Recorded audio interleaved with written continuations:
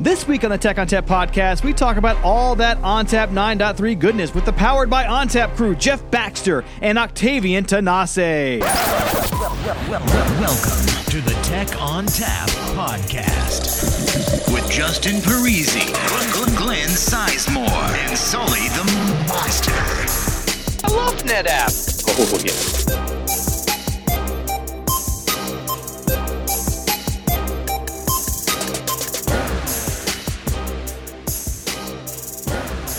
Hello and welcome to the Tech ONTAP podcast. My name is Justin Parisi. On the phone with me today, Mr. Glenn Sizemore. Hi. How are we doing, Justin? I am doing great. I am ready for the next wave of Insight at EMEA. When we're going to be doing it in Berlin in a few weeks. You're not going to that, are you? No, I'm not. But I'll be supporting it back here at home. We've got 2 busy weeks, man. We got a big launch, and then right around the corner, we got our second half of the show. Will you be pouring out a beer and eating a Wiener Schnitzel for us? If by pouring out you mean drinking, then pouring into your mouth, of course. Yeah, absolutely. Absolutely. All right, great. So this week we're going to cover ONTAP 9.3 because that was announced in Insight Las Vegas. And to do that, we're going to start off by talking about innovation. And we brought a very special guest onto the show, Mr. Octavian Tanase. Hi, Octavian. Hey, Justin. Glad to be on the show. And I know that this is a podcast, but Jeff Baxter and I dressed for the occasion. Both of us are wearing a NetApp Blue T-shirt that has a hashtag powered by ONTAP. I thought you'd like that. It's pretty good, and they actually did it by video. So we do the WebEx for remote people, and they have a video going now, and it really reminds me of those ads where the grandparents are trying to talk to their kids through the video conferencing. So it's cute. You guys are cute. Yes, thank you for that. I'm not that old. I have high mileage. But anyway, you wanted to talk about innovation, and I couldn't be prouder of the team. I think the ONTAP team is innovating with more pace and passion than ever before in the history of the company. And ONTAP 9.3 that we recently launched is yet another iteration of that innovation engine that we're so proud of. To be honest, the themes of innovation should be familiar, right? And on top of everybody's mind. When you talk about security, performance, efficiency, and simplicity, these are things that most of our customers are looking forward to get into a product. So security seems to be top of mind for everybody in IT.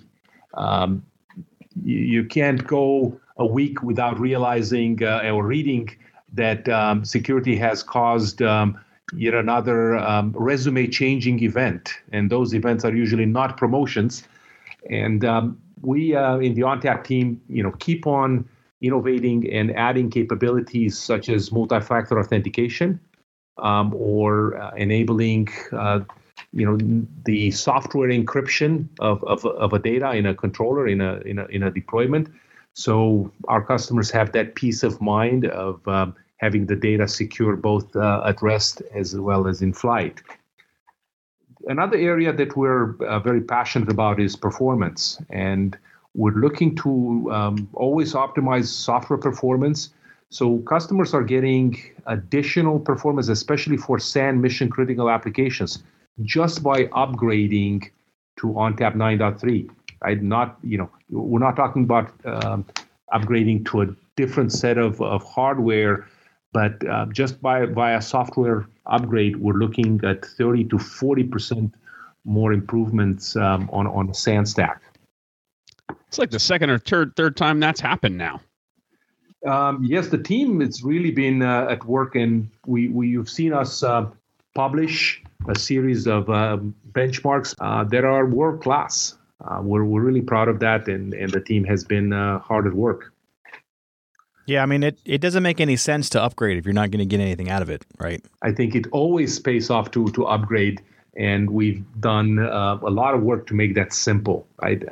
Something that started as a vision a few years ago has led into a lot of progress that enables our customers to really upgrade within minutes a deployment, whether it's a simple HA pair or a cluster. I think if you haven't seen that capability in System Manager, I would highly encourage you to look at that.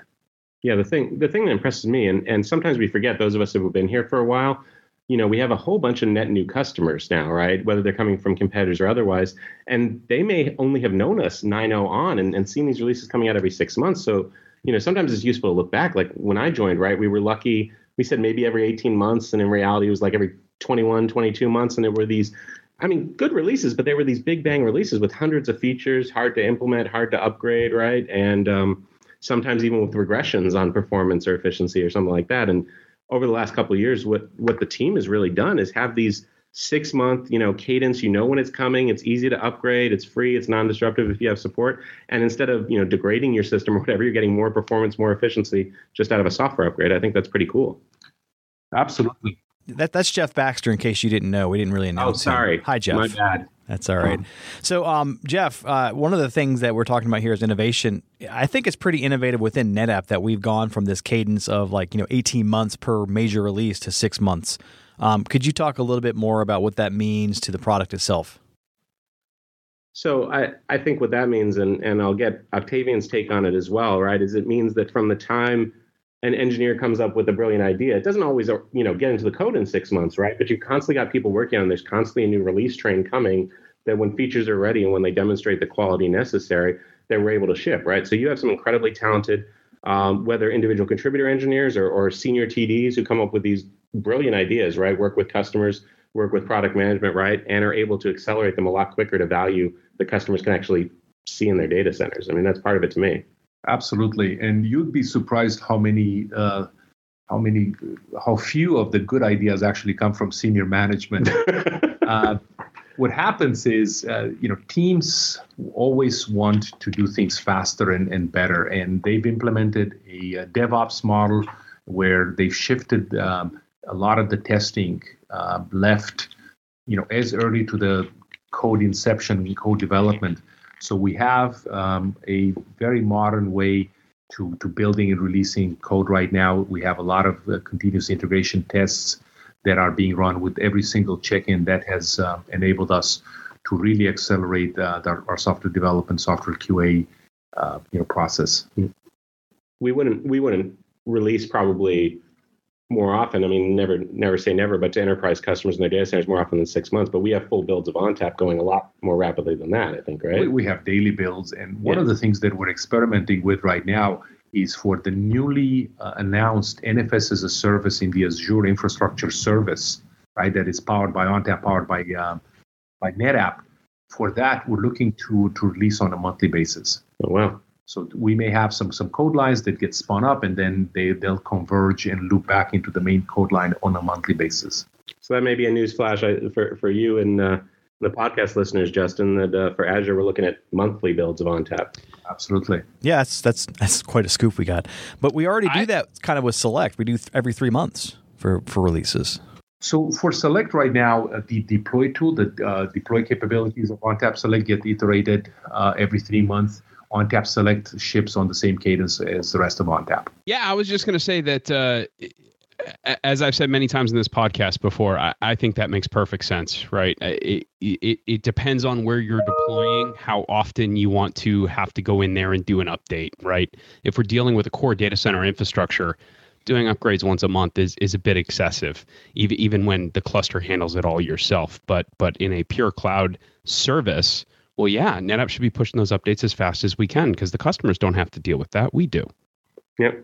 And that's what I love about our model, right? And with the long-term support model and different things like that, we adopt different enterprises, right? I ran an enterprise data center, and I don't know, 10 years later, maybe I would update every 6 months, but we have customers who update annually, very conservative customers who might want to wait, maybe the 18 months again. But we have customers, and we've seen pretty rapid adoption of these releases, even every 6 months. With if you make it easy, if you make it non-disruptive, and you add more performance and efficiency, we're seeing customers actually adopt rapidly. Yeah, the customers vote with their downloads and their wallets. And you probably know that ONTAP 9.1 is the most adopted release in the history of NetApp, in the 25-year history of NetApp. Well, But I want to talk about the present and what we just shipped, because we just covered a couple of topics. We talked about performance, we talked about security. What we didn't talk about is the improvement that we made in the area of storage efficiency. And that is important because your customers are always interested to improve their cost of ownership for the solution that they deploy. And what we've been able to do is innovate and develop IP in that in the storage efficiency area and in the area of reducing the footprint of the data on in the storage device. So in ONTAP 9.3, by employing a broader domain of deduplication, many of our customers will see an improvement of up to 30% for their storage efficiency. We're really proud of that. And, once again, the team in Bangalore that is doing that work has outdone themselves. These savings, are they seen more on AFF or are they seen across the board, across FAS as well? You would see these savings across the board. What we usually do is lead with these capabilities available first on the all-flash arrays, where the cost of ownership is perhaps even more important and more sensitive than for hybrid storage.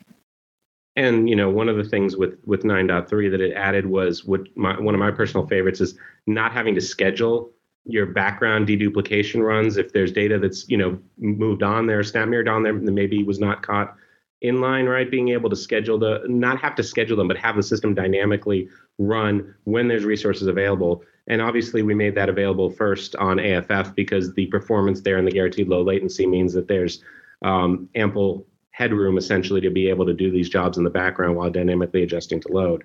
So that just, in addition to being able to expand the dedupe scope, the ability to just basically catch any of that other data and be able to dedupe it without having to schedule a whole bunch of jobs is huge. All right, this is simple. It's becoming simpler than ever to turn these capabilities on. Yep. Now, that's probably also a good segue in the last theme of ONTAP 9.3, which has been simplicity.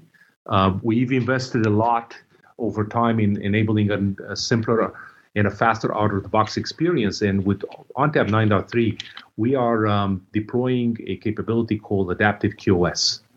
And it basically complements some of the capabilities that we've launched in the past that enabled administrators to set up floors and ceilings for the workload.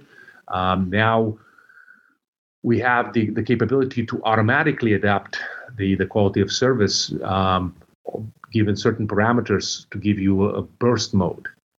Last but not least, a product that is near and dear to my heart, the MetroCluster product is now available not only for fiber channel networks, but for IP as well.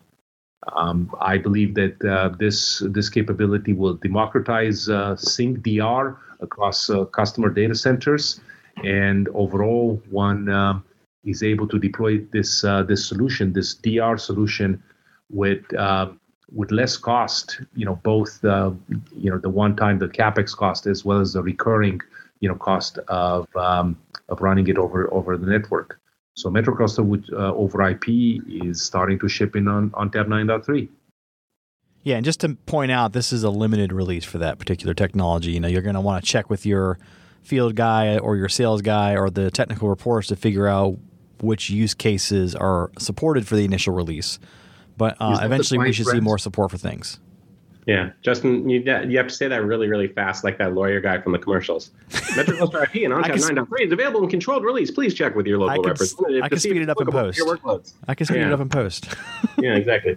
You can just speed it up, make it go at 50, 80%. I like it. Absolutely. Yeah, it's in a controlled release just so that we can make sure that the environment you have, IP can be a little bit more Wild West, right? So just to make sure the environment is right, interconnects are right, and everything like that. But it's definitely, I like how you call it democratized, right? It's definitely the future that we're moving forward towards.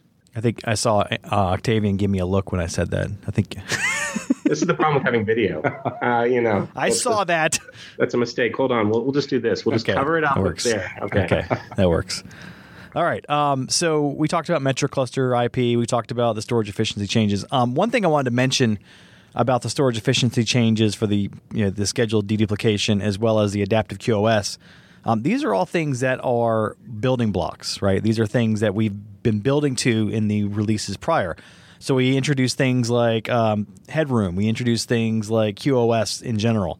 And then we started building on top of these features to make them more evolved and more innovative over the course of time so that we start to give you a more fully fledged, feature-rich solution for your product, right? So, I mean, I would expect to see more and more happen with these particular feature sets over the course of time in the next releases. Yeah, and I think we're also learning how to evangelize and how to present, some of these capabilities in plain English. Right? When you talk about, QoS, a lot of times in the past we used NetApp idiosyncrasies rather than simple plain language, and I think it's time for us to start doing just that. Yep. Yeah, I think you're just right with the building block analogy, Justin. I like, and by the way, I'll give you a cheap plug. I really like the session you did at Insight Vegas, and for anyone planning to go to Insight Berlin, the session on these updates and ONTAP was a great session at Vegas. So I encourage people to check it out. But I like you talk about them as building blocks, and we kind of talk about them as journeys, right? And so we know, especially on a 6-month cadence, but even 18 months, right? You're never going to get there on the first leg of the journey, right? But if each one incrementally delivers you enough value that you want to go there, and you start, and you can start there, and then each release, or maybe not each and every release, but on each of these journeys, each release, or maybe skip a release, you continue to increment until you go from, a minimally viable, good starting product to a complete, feature-rich solution in addition into the ONTAP, ecosystem. And I think that's pretty cool, instead of having to wait around for 18 months or 3 years for something to ship and then it's missing a feature and you got to wait another 18 months. I love these incremental journeys. I think what you want to do is ship a minimal viable product, get some feedback, listen to your customers, and perfect that. Yeah, absolutely. I think we've seen that things like Fabric Pool, right? Where there's honestly not that much that's changed in 9.3 on Fabric Pool, but part of it was you get a minimally viable product out there just 6 months after we announced it.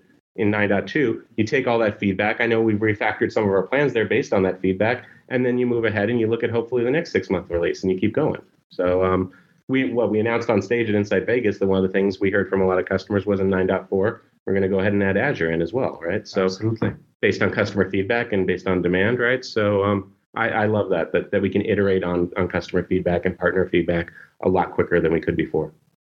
You're telling me we shouldn't tell customers what they want? We should just listen to them? Oh, I think there is a fine line between leading a customer in a direction that you have a lot of conviction about, as well as listening to them. I like the even at Insight, right? It's a good mix, right? So I was running around doing sessions saying, here's what a whole bunch of thought leaders think about what's going on with next generation media and NVMe and all that other stuff that, to be quite honest, a lot of customers may not have heard about or had just heard about, and that's our jobs, right? We're here daily thinking about things like that. And then you have sessions like yours, which were, here's all the feedback we've collected from you, and here's all the awesome stuff we've released, and tell us more what we can do, right? So just like Octavian said, there's a balance, right? Sometimes we're going to try and skate to where the puck is, and other times we're going to say, well, we really missed that one. Thank you for your feedback, and go based on what customers are asking us for. So Octavian had to leave us. He's very important, and he has more important things to do than talk to us all day. But we did get to keep Jeff Baxter, who is less important, but still important. Yeah. So, hi, Jeff. Hi. Yeah, I forget where Jeff ranks on the org chart between you and Octavian. I'm trying to remember. It's probably just not anywhere important. One giant circle. Clearly. I mean, circle of life, man. Exactly. Right. Yep. So we talked a little bit about some of the features in ONTAP 9.3. Let's turn around and start going a little deeper. Sure. And let's start with adaptive QoS, because I know that's going to be something that a lot of people are going to be confused about initially. So let's go into what it is and how it works. So, and I know there's some deep dives out there, and there'll be more deep dives, and there'll be videos online, different things like that. But at the core, adaptive QoS, I think it's important to understand that adaptive QoS is in addition to the QoS minimums and the QoS maximums that have been introduced over the last few years, with the minimums being introduced for selected workloads in 9.2. Adaptive QoS, in my thinking, is kind of just a different way of looking at things. And if you were to go with the, let's call it non-adaptive QoS, it's very reasonable. It's very sensible. You say, okay, I have this volume or whatever object you're placing it upon that I want to say at, maximum 100,000 IOPS, minimum of 25,000 IOPS, right? And that just makes sense. That's kind of as close to plain English as a storage geek can talk. The issue with that has always been that those limits are static compared to the change in how you're using that volume. So what I mean by that is, let's make it simple. Let's say you have a 100,000 max IOPS and a 10,000 min IOPS on a 100 terabyte volume. So when you put the first 10 terabytes on that volume, you're getting 100,000 IOPS for that 10 terabytes, and you're getting a minimum of 10,000 IOPS for those 10 terabytes that you've just put on the system, and everything's rosy and everything's happy and, sunshine, so on and so forth. Here's the interesting thing. If you then put the second 10 terabytes on it, 20 terabytes on there, right? If that workload represents users or represents applications, they've just cut in half effectively what you've given that volume. And if you scale that volume of at the end to that full 100 terabytes, right? Say you basically fill it up, you've now got 10 times the workload that you started with at 10 terabytes. So if you predicted exactly right that you actually needed a maximum of 100,000 IOPS and a minimum of 10,000 IOPS, you'd technically be okay. Although the odd thing is, users who had been with you from the beginning, or applications that have been from the beginning, will actually feel like they're slowing down. Now, they're not getting, at the end of it, they're not getting less service than they were promised. But we've all had that feeling, or we've all had that experience where you actually get more than what you expected. Service happens quicker, or they tell you it's going to take 48 hours for something to happen, and it turns out it only takes 6 hours. And then it kind of feels wrong when it goes back to the norm. So you have that sort of weird expectation where users getting the experience they were promised, or an application's getting the experience they were promised, but it feels like it's slowed down because from their relativistic point of view, it actually has. The other problem that can happen is, remember I said, if you guessed right, or if you sized your application right, what happens if that application really should have had a minimum of 50,000 IOPS or a maximum of 200,000 IOPS? When the first 10 terabytes of that 100 terabytes goes on there, it's still going to feel okay. It's still going to perform okay because you've only got 1/10 the workload on there that you thought you'd have. But as it grows, and when it passes that 50 terabyte mark, all of a sudden the application's not getting the latency you expected. The users aren't getting the performance you expected, and everyone's complaining. And by that point, you may have passed the point of no return. You may have already provisioned so much more on that system that you don't know and you can't fix it. So that's a long build-up to what does Adaptive QoS do? Adaptive QoS fixes those problems by tying the amount of performance for the volume to the workload as it's growing. So you, instead of saying, I want this amount of IOPS maximum, I want this amount of IOPS minimum, with Adaptive QoS, at least to start with the maximums, right, and the minimums in some cases, you can go ahead and set the IOPS per terabyte I want. So you still set an absolute minimum, and that doesn't vary at the moment, but your peak actually goes up as your terabytes go up until it hits that maximum as the volume maxes out. So that means with each new workload as you're adding, with each new application as you're adding, it's getting a consistent increase in performance. And if you take workload off that volume, it's consistently decreasing that at maximum so that your IOPS per terabyte remains completely static. Long explanation, I know. I'm going to take a breath, but that's the easiest way I know how to explain it.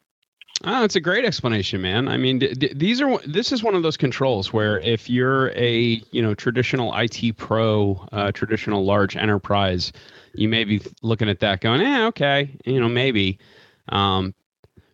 You may not see the immediate need there. Those types of controls and capabilities really fall under the must-have category, though, when you start looking at building services and reselling capabilities out to customers. You have to be able to manage expectations, and you have to be able to control outcomes. And that's exactly what that adaptive system enables customers to do. Yeah. I mean, this is nothing new, right? Going back 15 years when I was selling shares of a Novell NetWare server, right? Dating myself a little bit, right? The first couple of users we put on that server thought they'd entered Nirvana, right? And by the time we got it up to 50% or 60% or 70%, we were getting screaming phone calls saying that it was slow. Even though according to the service catalog, they were getting what they deserved, right? So it's this great way of providing guaranteed customer service and aligning things the way they want. It's actually, and we talk about these themes, it's actually also an efficiency theme, because if you know that you have good controls on your workloads and good QoS, like you said, right, for large-scale service providers, you can run a cluster far closer to its maximum, right? It's a scary, when you have no controls, no idea how many IOPS per terabyte, it's really scary running a cluster above 50% or 70% or 80%, because who knows what'll burst out of the performance closet and wreck your entire cluster. Whereas if each one of those workloads is controlled, is provisioned, you can run your cluster at 80%, you can run your cluster at 90%. And so even though theoretically you're not getting any more storage efficiency or performance efficiency out of it, you really are, because you're able to use what you paid for to a lot higher utilization with confidence, right? So it's a huge efficiency boost. And like you say, for service providers where that's measured in large scale clusters across hundreds of customers, that's real dollars. That's millions of dollars at stake. Indeed.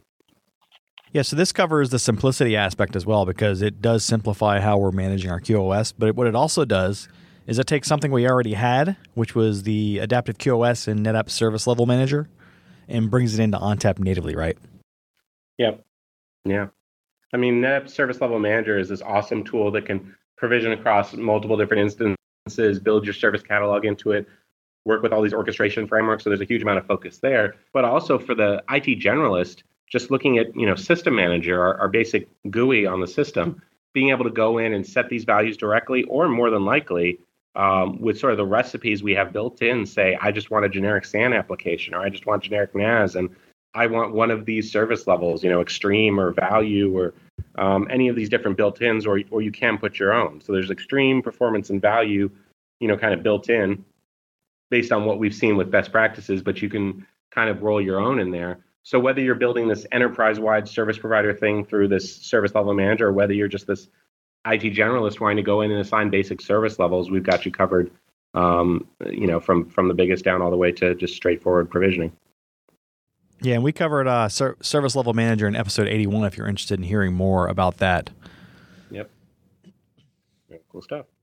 All right, so you mentioned efficiency in terms of Adaptive QoS, but we're also doing some things with efficiency in 9.3, and Octavian touched on it a little bit, but let's go into a little more detail about what those new efficiency feature sets are.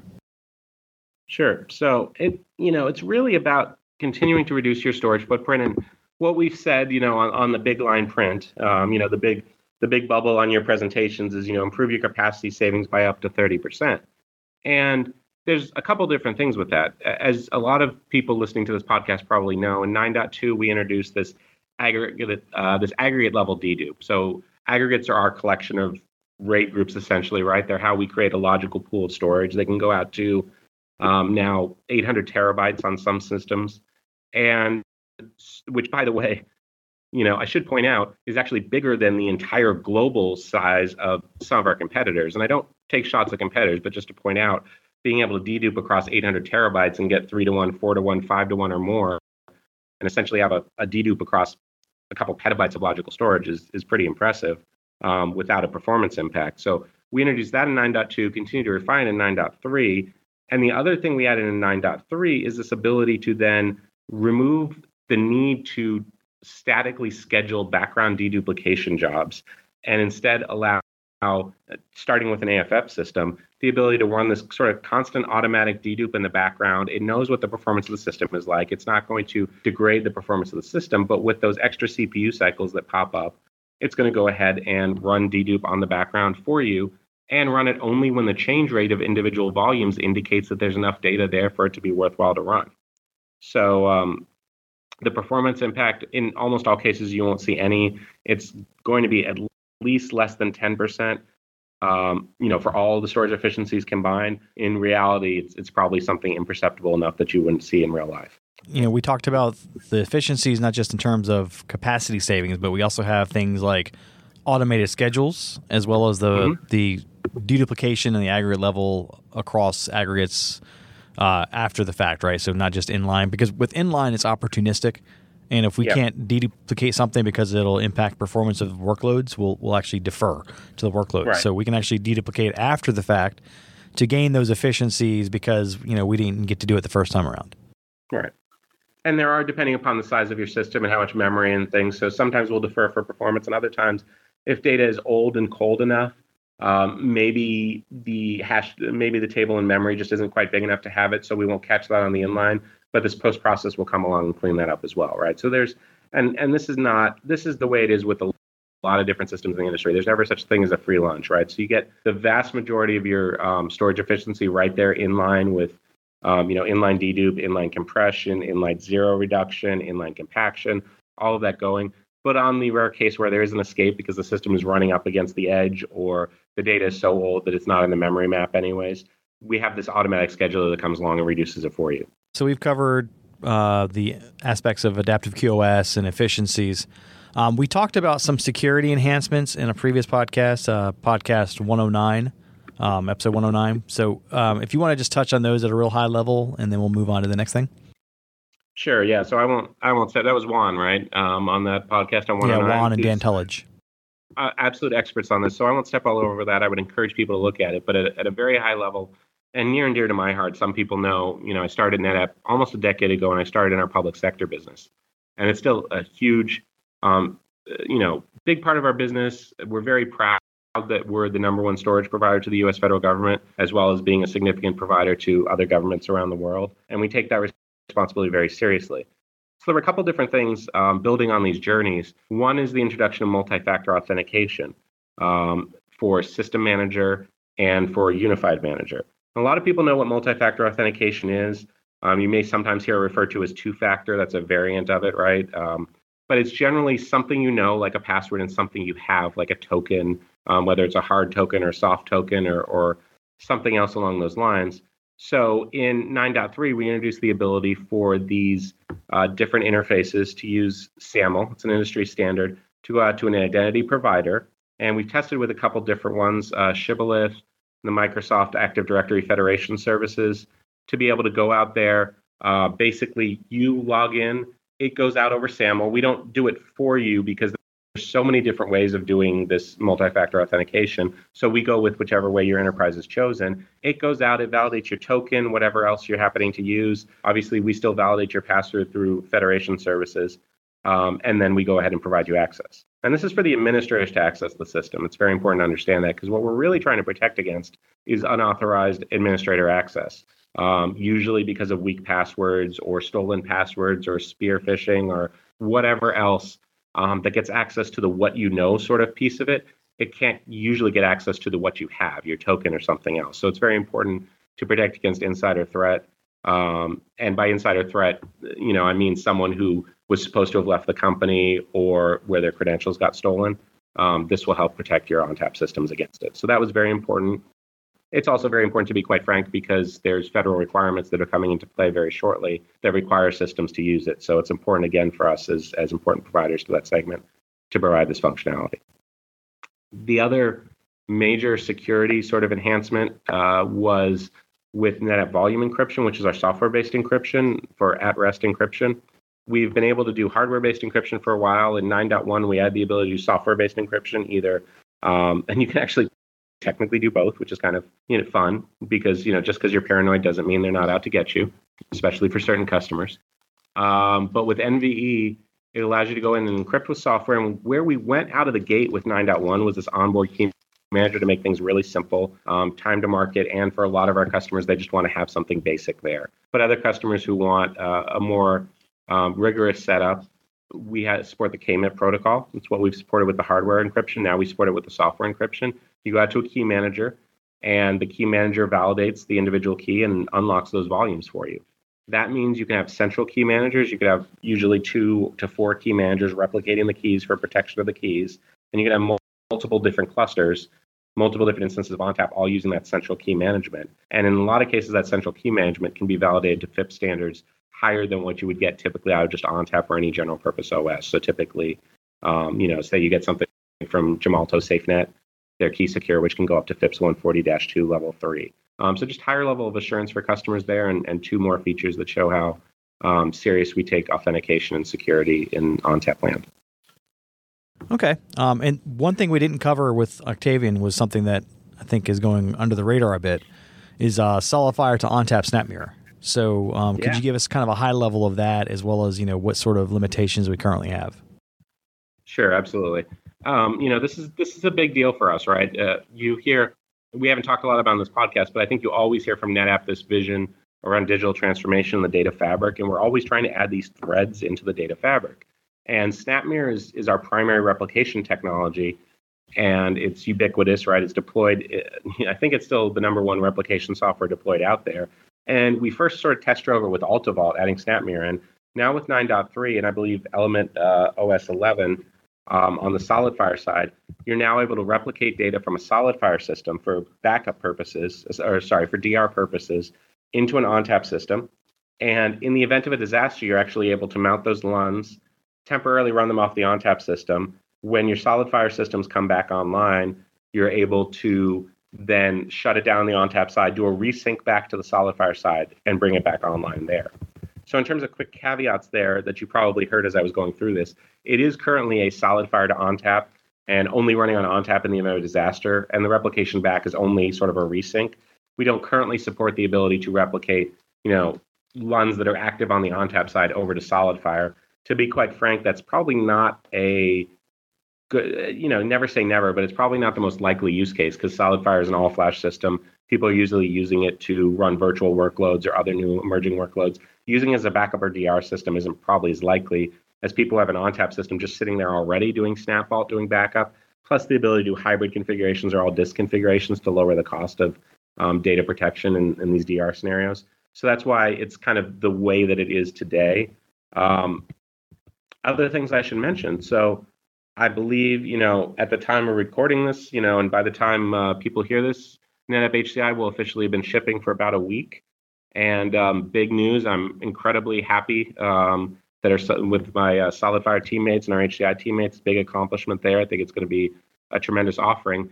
And again, this plugs into it. So people will be able to, through that interface, establish a data backup relationship, have a DR relationship over to their potentially existing ONTAP system or another ONTAP system, and be able to do DRs for their system. So that say they go out and buy HCI for their virtual workloads, or maybe, perfect use case for virtual desktops, and they want to just back up that information, well, go ahead and back it up, SnapVault it to that ONTAP system you already have.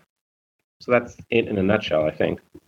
So, in following the theme of there's a podcast for that, we have NetApp HCI podcast as well, if you're interested. So episode 89, we covered that. So if you want to check that out. If you put all the podcasts onto one ONTAP system, would they get significant dedupe rates, I don't know. They might. I think I tend to say the same things over and over again. Definitely my jokes would get deduplicated. Definitely. There's certain people around here where if you could dedupe the number of times they've said NetApp HCI over the last 6 months, you get like 100 to 1, maybe 900 to 1. It's a pretty big deal, right? So yeah, we're glad to do what we can to help with that. Absolutely.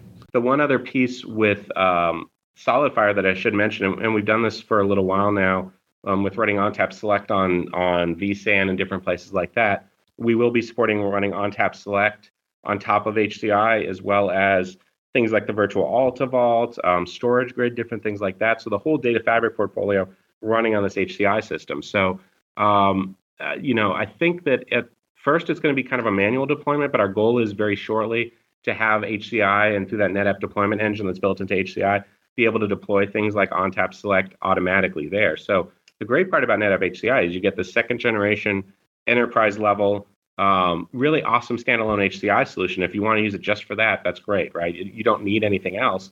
But if you want to embrace the whole power of the data fabric and use things like object storage or use ONTAP for, home directories or enterprise NAS you might want on it, or putting AltaVault on it for cloud-based backup, that's all going to be available and it's all going to be deployable onto that platform. So the SnapMirror that we've introduced in ONTAP 9.3 is a huge part of the thread, and the ability to run all these other products on top of HCI is golden on top of it as well. So very cool sort of solution there. I noticed you said second generation HCI. Am I to infer that you're referring to other HCI solutions as, I don't know, legacy? Legacy is such a loaded term, Justin. Just I would never say such a thing. No, we had a pretty strong stance on that a year and a half ago. We Absolutely probably shouldn't. Oh, I agree. I was just saying. I was more poking fun at the whole term of legacy because legacy in itself is a loaded term.